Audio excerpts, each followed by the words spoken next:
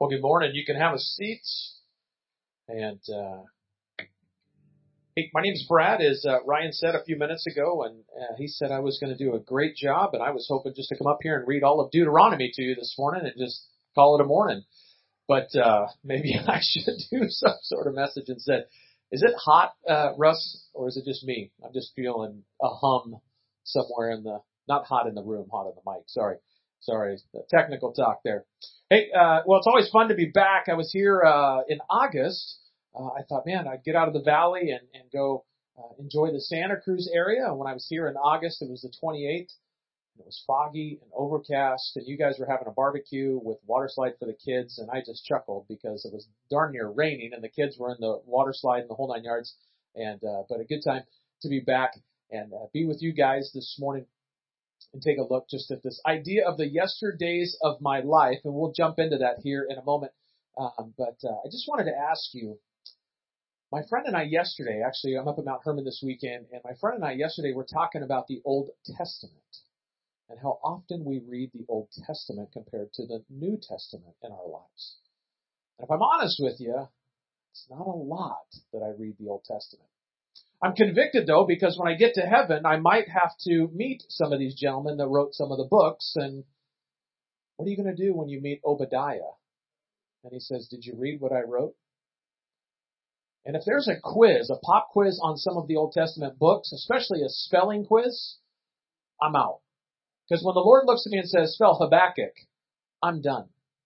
I have no idea. If Obadiah even says, how do you spell Obadiah, I ain't got a chance. I'm just praying to God that Joel asks me, how do I spell the book of Joel in the Old Testament? Even Deuteronomy, Leviticus, some of those other names of the Bible in the Old Testament we look at and we're intimidated by. And I'm still that way, and I have 2 Bible degrees. I sometimes get into the Old Testament and I think, sometimes it's so hard to grab some of the concepts and some of the ideas that are there in the Old Testament. But the Old Testament is a fascinating read because it's the story of God's faithfulness with the nation of Israel from creation to the cross. And so many things we can grab from the Old Testament. And this morning, we're going to take a few minutes to talk about some of those ideas in the Old Testament as I look back at the yesterdays of my life. A couple years ago, I started reading the small minor prophets of the Old Testament. Joel, Amos, Obadiah, Habakkuk, Nahum, Hosea, some of those, Zephaniah, Zechariah, Malachi, some of those books that are the clean pages of my Bible. And I remember Howard Hendricks, the old scholar, saying, you ought to read the clean pages of your Bible more often. And so I started doing that, and some of the things that I've learned in the Old Testament, especially some of those minor prophets, have been small nuggets of wisdom for me in my life and the way in which I live. They've been convicting, and that's what I'm going to share a little bit this morning, is some of the conviction out of some of those minor prophets. As I think back to the yesterdays of my life, I think about some of the dumb decisions I made, and I look back and I think, what was I thinking in some of those? Some of those are from the grades that I got in school. Education, school is not my easiest thing. If I don't read well, I don't comprehend that great. I just am not a great student. But if you were to ask me to take some nails and a hammer, I could build you a house. I'm just hands-on and mechanical. School was always hard for me. If you give me math, I can do math in my head, but I can't write real well. I don't read very well. Better than I was, but it's a struggle for me. I'd rather listen to a podcast than read because reading's not always come easy for me. So that cost me. And as I look back to the yesterdays of my life, I just always felt defeated in school. And so I didn't read ahead. I didn't read what I was supposed to, which ultimately cost me when I started going to college. I had to take remedial classes and pay for those instead of taking them in high school and just being done with it and doing my homework. And my mom used to always say, son, it's time to buckle down, and do your homework. And I just wouldn't do my homework. So I paid for that. I paid for that financially quite a bit when I went to a private Christian college for my undergraduate. I look back to some of the decisions I made as a kid with money. I had a paper route. As a 12-year-old, 13-year-old kid, $150 a month was good money back in the 80s. That sounds like a long time ago now. The 80s, right? I was a paper boy in 1990, 89, 91, somewhere in there. And I look back and think, I don't have anything to show other than a clear plastic tub with like 5,000 baseball cards in it. That's where all that money went. That and the cheap cardboard-like gum that was in the baseball card packs. My 12-year-old called my wife yesterday because they were going out to the bowling alley and the arcade yesterday, and he said, Mom, can I spend all my money here that we left them on the gift card for the bowling alley? Why, his other two brothers had already blown through the $25 on their gift cards. He's the responsible one. That was not little Brad. Brad would have been just sliding the card in the next game and going and going and going. I think of some of the other yesterdays of my life and my own personal story. My dad left before I was even born. He decided to leave my mom and my two older brothers and took off. He was having an affair with another lady, and he just took off. And so I look back at the yesterdays of my life, and all the way up into my mid-20s, early 20s, I could not stand my father. I didn't like him. I didn't want to be around him. I didn't want to take the phone calls when he called. I didn't read the letters or the birthday cards. I didn't want anything to do with him. And I look back at the yesterday of my life in that example, and I just scratch my head and think, what was I thinking? And maybe as you look back at the yesterdays of your life, there's some things where you too go, what was I thinking? Let me pray, and we'll jump into one of the minor prophets, and an example of what in the world were you thinking? Father, thanks for this morning. Thanks for your grace, your mercy, and all that you've given us. God, I know in life it's not easy, and there are a lot of what were you thinking moments. But God, you're gracious. You're merciful. And even though sometimes it doesn't feel like it, you're a good God. You're a good God in the hard moments, and you're a good God in the good moments. And so for that, we say thank you. May we learn from your word this morning. May we be convicted by your word this morning. Let it be nothing of me, a mere man, God, but may it be you. In Christ's name, amen. Hey, if you've got your Bible, open to the book of Jonah. And then we're also going to look at a passage in Nahum really quick, a passage in Hosea, and then we're going to jump a little bit to the New Testament as well in Luke. Noah, the story of Noah in chapter 1. Some of us have read this over the years. It'll be up on the screen, but I'll just read these words to you. The word of the Lord came to Noah, son of Ammonite. Go to the great city of Nineveh and preach against it. Why? Because its wickedness had come before me. But Jonah ran away from the Lord and headed to Tarshish. He went down to Joppa, which is the local port, where he found a ship bound for the port of Tarshish. After paying the fare, he went aboard and sailed to Tarshish to flee from the Lord. So God says, hey, Jonah, go to Nineveh. This was not some code. This was not a bunch of secret words that he had to figure out. This was just clear text. Jonah, go to Nineveh. And Jonah just didn't say, I don't think so, God. That's just not me, right? I'm not the right guy. I'm not your messenger. Kind of like Moses, like how could you use this mouth? What words would come out of this mouth? He just says, I'm going to go ahead and take off and go to another town, right? Not just a no, but pure disobedience, turn my back and run from what God said to do. Today, if you were to take a map of the United States, Nineveh was about 550 miles from Joppa, the port, which was near where Jonah lived. Jonah goes down to Joppa. Nineveh's 550 miles from there. That's like Eugene, Oregon to Santa Cruz. But instead, Jonah says no, not just no, but absolutely not, and goes the opposite way. He gets on a boat and heads for basically Tallahassee, Florida from Santa Cruz. That's about 2,500 miles away, and that's how far Tarshish was from Joppa, 2,500 miles. And that's the furthest boat line there was during the day. So it's not like Jonah just said, I'm going to go to 3 towns over. I'm going to go to Watsonville. He went to the absolute furthest place you could go. Again, Tallahassee just represents a distance. But today it'd be like, I'm going to New Zealand, right? I'm going to Japan, Lord. Get on a plane and go. We're not sure how much money he spent on there, all those things. But we do know what happens a few minutes later in the passage, a few words later. I shouldn't say a few minutes, a few words later. Is that Jonah runs into this massive storm, right? He gets out on this boat. It's a couple days in, most likely, and the waves start to come up. They start to bash the boat. There's a terrible storm. And what does Jonah do? Does he come out and help? No, he goes and hides in the bottom of the boat. He goes and hides in the bottom of the boat.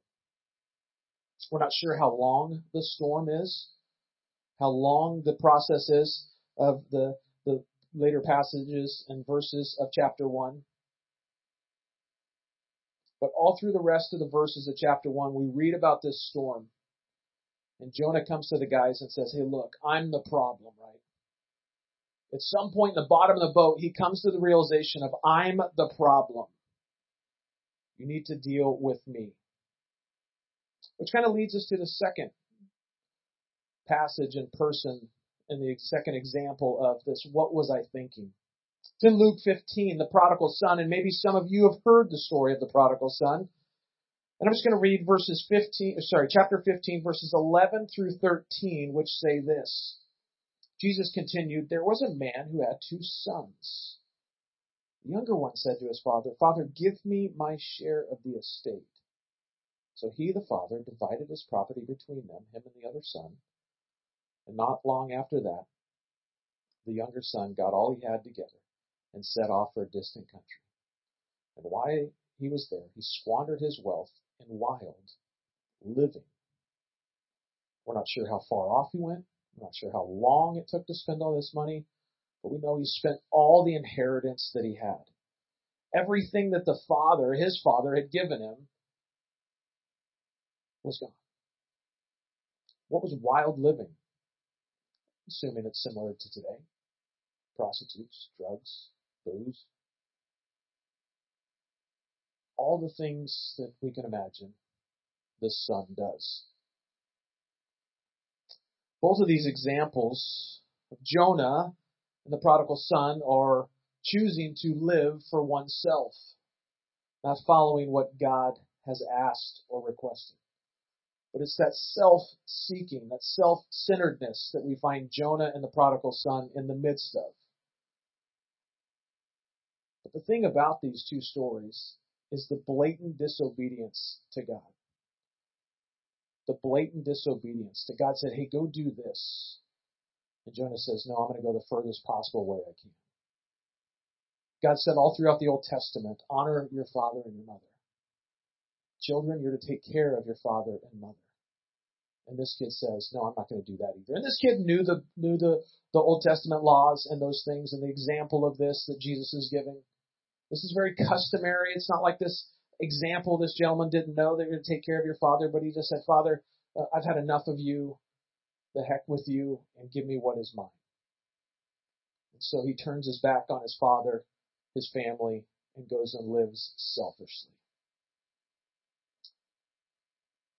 And as I'm reading through these Old Testament books, these minor prophets, as I read Jonah, and then I start thinking of what is another example of someone that lived that? What was I thinking moment? I came to the prodigal son, and then it made me think of, well, these 2 absolutely turn and live into a life of sin and choose not to follow God's best. Which brought me back to, what does God think of sin? This is what one of the minor prophets say about sin. The Lord is slow to anger, but great in power. The Lord will not leave the guilty unpunished.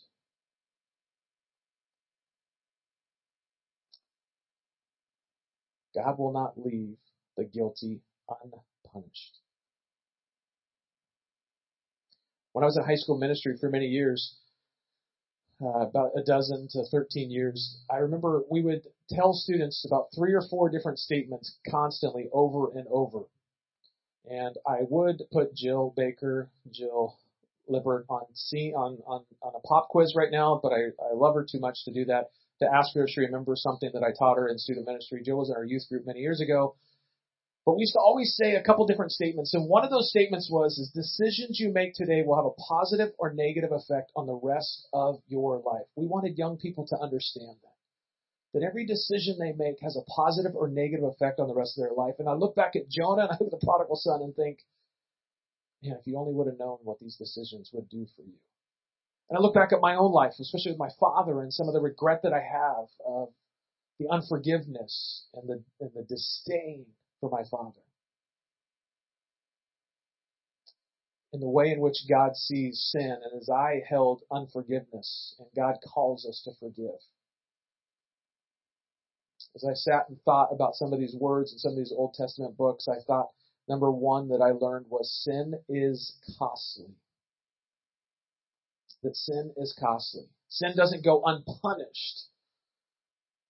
And so if God's not going to let it go unpunished, it's going to cost us something. It cost him, and it cost us. That's part of the reason we used to tell high school students the decisions you make today will have a positive or negative effect on the rest of your life. We also used to say that you choose your habits, and your habits choose your future. Because too many high school and junior high students did we get to know only to watch them become the reality of the habits they chose. I'll tell you this about sin. After years of student ministry, I learned that sin will keep you longer than you ever wanted to stay. Sin will cost you more than you ever wanted to pay. And sin will take you further than you ever wanted to go. Sin is costly. Hosea, one of those minor prophet books, says this: Hear the word of the Lord, you Israelites, because the Lord has a charge to bring against you. You live in the land. There is no faithfulness, no love, no acknowledgement of God in the land. There is only cursing, lying, and murder, stealing, and adultery. They break all bounds, and bloodshed flows and flows. Sounds a little bit like today when you watch the news. That's why I've chosen not to watch the news anymore. But that's what sin leads to. The Old Testament all throughout talks about some of those stories of Israel of, hey, God said go do this, but yet they chose to do something else. And sometimes it was bloodshed that was had. Sometimes it was famine that was had. Sometimes there was a lot of times there was consequence for the disobedience. But I look back at my own life too, and I think of some of those moments that I chose sin and selfishness over the Word of God or over the command of God. And it's cost me. And I look at the yesterdays of my life. I tell you that because I also realize that as I continue reading in the story of Jonah and the prodigal son, that there's some changes that happen. And there's some pictures of God that we get to see. Now, this next statement that I'm going to make is not something my mother would be at all happy that I'm going to tell you. But point number 2 this morning is that there's some great buts in the Bible. My mom would not be happy of this point. I'm not even going to tell her I said it. But there's some great buts in the Bible. And the first one of those I want to remind us of as we think about how Jonah and the prodigal son, the nation of Israel, and even in our own lives, as we've chosen sin over righteousness and happiness sometimes over holiness, that those buts in the Bible have been there for us as well. Romans 6:23, for the wages of sin was death, but the gift of God is eternal life in Christ Jesus our Lord. And sometimes I read it as, but the grace of God or the faithfulness of God or the blood shed by God on the cross is eternal life in Christ Jesus our Lord. There's some great but passages in the Bible. My mother is so not going to be happy about this. As we think of Jonah, there's even a but passage in the book of Jonah. If you go to Jonah chapter 2, verse 4. This is after Jonah is thrown overboard. Remember, they're in the sea, the storm's going like crazy. Jonah's at the bottom of the boat. He finally comes up top and he says, hey, I'm the problem. If you get rid of me, the sea will subside, the waters will recede, the wind will go down, and I'm the problem. And they even argue with him. We don't want to throw you overboard. Let's throw the stuff overboard. But then Jonah convinces them to throw him overboard. God provides a whale, and this is what part of that passage is from. I said, I have been banished from your sight, yet I will look again toward your holy temple. The engulfing waters threatened me. The deep surrounded me. Seaweed was wrapped around my head. The roots of the mountains I sank down. In the earth beneath me bared me forever. This is what didn't make it to the screen, my fault. But you brought life up from the pit. Oh my God. But you brought life up from the pit is the last part of verse 6. But you brought life up from the pit. It's later in that verse where the Lord commands the fish to vomit Jonah back up onto dry land. God provides in the midst of Jonah's sin, as he's thrown overboard, a whale.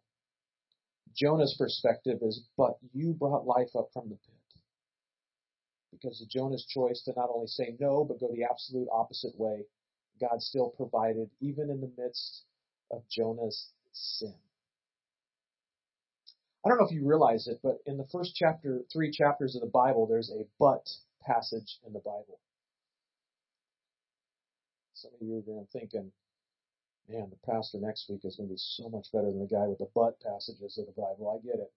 I told Ryan I was going to just go really boring and low and be a bomb, and then the 2 next week's going to be amazing. So I hope this works out for you guys. If I just bomb. Oh, but anyways, hey, so we know what happens. Most of us in the beginning of the Bible, Adam and Eve ultimately, choose the apple over God's holiness, and they blame each other, and then they go run and hide from God in the Garden of Eden, right? Anybody know what the first thing is God does after that? Say it again. He calls for them. But how does he call? The fascinating thing, chapter 3, verse 9. But the Lord called to man. And what did he say? Where are you? God knew. God knew where they were at. But the Lord, God, called to man. The first of God's creation goes awry. A lot of God's creation go awry until some of those but moments of God's story in our lives comes into play. It was true for Jonah. It was true for Adam and Eve. It was true for me. Luke 15. We return to the prodigal son and his kind of aha moment. It says this, when he came to his senses, he said, how many of my father's hired servants have food to spare? And here I am starving. Remember, the prodigal son goes and spends everything he has, blows it on wild living, has no more money to even eat, to afford decent clothing, have a cup of coffee. He's eating the same pods he feeds the pigs. And so there's a moment of lowness that he's sitting there, and he says, when I came to my senses. It's kind of like that moment where Jonah's in the belly of the whale or in the pit. And we have those moments where we come up to our senses. Number 3 is this, the Father's mercy is great. And we see this not only in the Genesis chapter 3 when God goes after Adam and Eve after they've sinned, turned their back and hidden from him, as Jonah turned his back, ran from God to the furthest possible place he could go, but yet then we see it again in the prodigal son, the mercy of God in this story told by Jesus in verse 20. So he got up and went to his father. But while he was still a long way off, his father saw him and was filled with compassion for him. He ran to his son, threw his arms around him, and kissed him. The son said, Father, I have sinned against heaven and against you. I'm no longer worthy to be called your son. But the father said to his servants, quick, bring the best robe and put it on him. Bring a ring for his finger and sandals for his feet. In those moments of running from God, we still see the mercy of God in those moments when we turn back to God. When we turn back to the Father, yes, this is a story, an analogy that Jesus gives, but the Father is merciful for his Son when he returns home. The story doesn't talk about, he doesn't ask for where the money is. He doesn't ask, where were you? He doesn't say, what have you been doing? He commands his servants to go get the best robe, a ring, sandals, and then get a fattened calf because we're going to party because my son is home. Though he was lost, he is now home.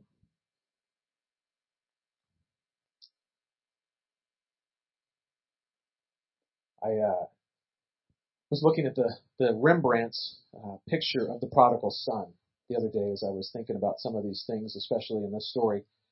And I was fascinated at the detail that Rembrandt uses in that picture of even the sandal is torn apart in the leather and in the heel. The heel is missing on one of the sandals in Rembrandt's picture. The clothes are tattered. His hair is unkept. The garments are torn and dirty. Yet the son except for the father, hugs his son when he comes home. I've always found it fascinating that the statement of the father is, but while he was still a long ways off, his father saw him and was filled with compassion, and he ran to his son.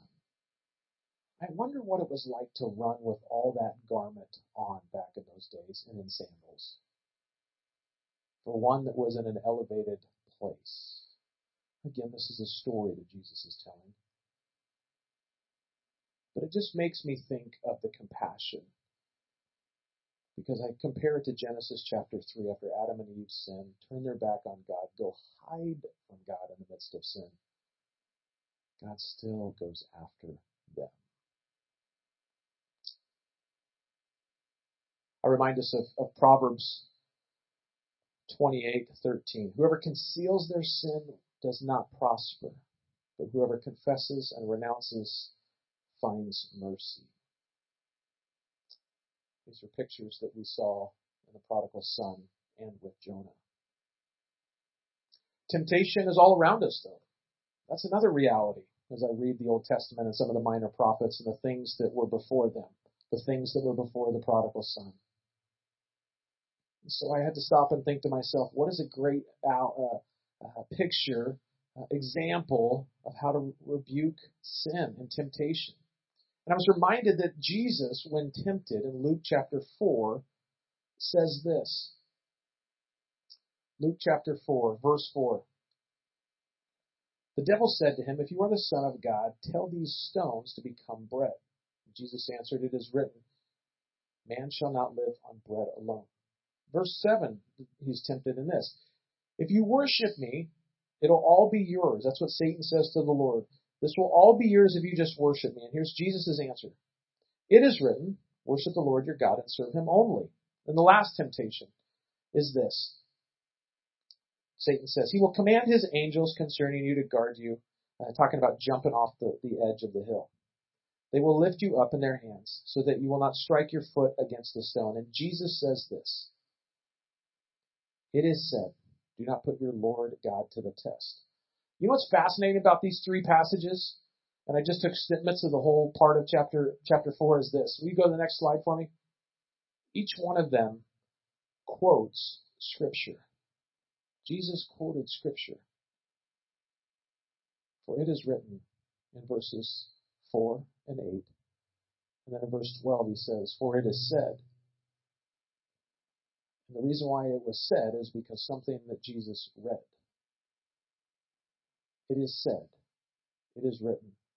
Is pure quotes of the Old Testament. So when you find temptation coming your way, don't forget the Luke 4 example. The quoting Scripture is the way out. I told you that for most of my life, I really did not like my father.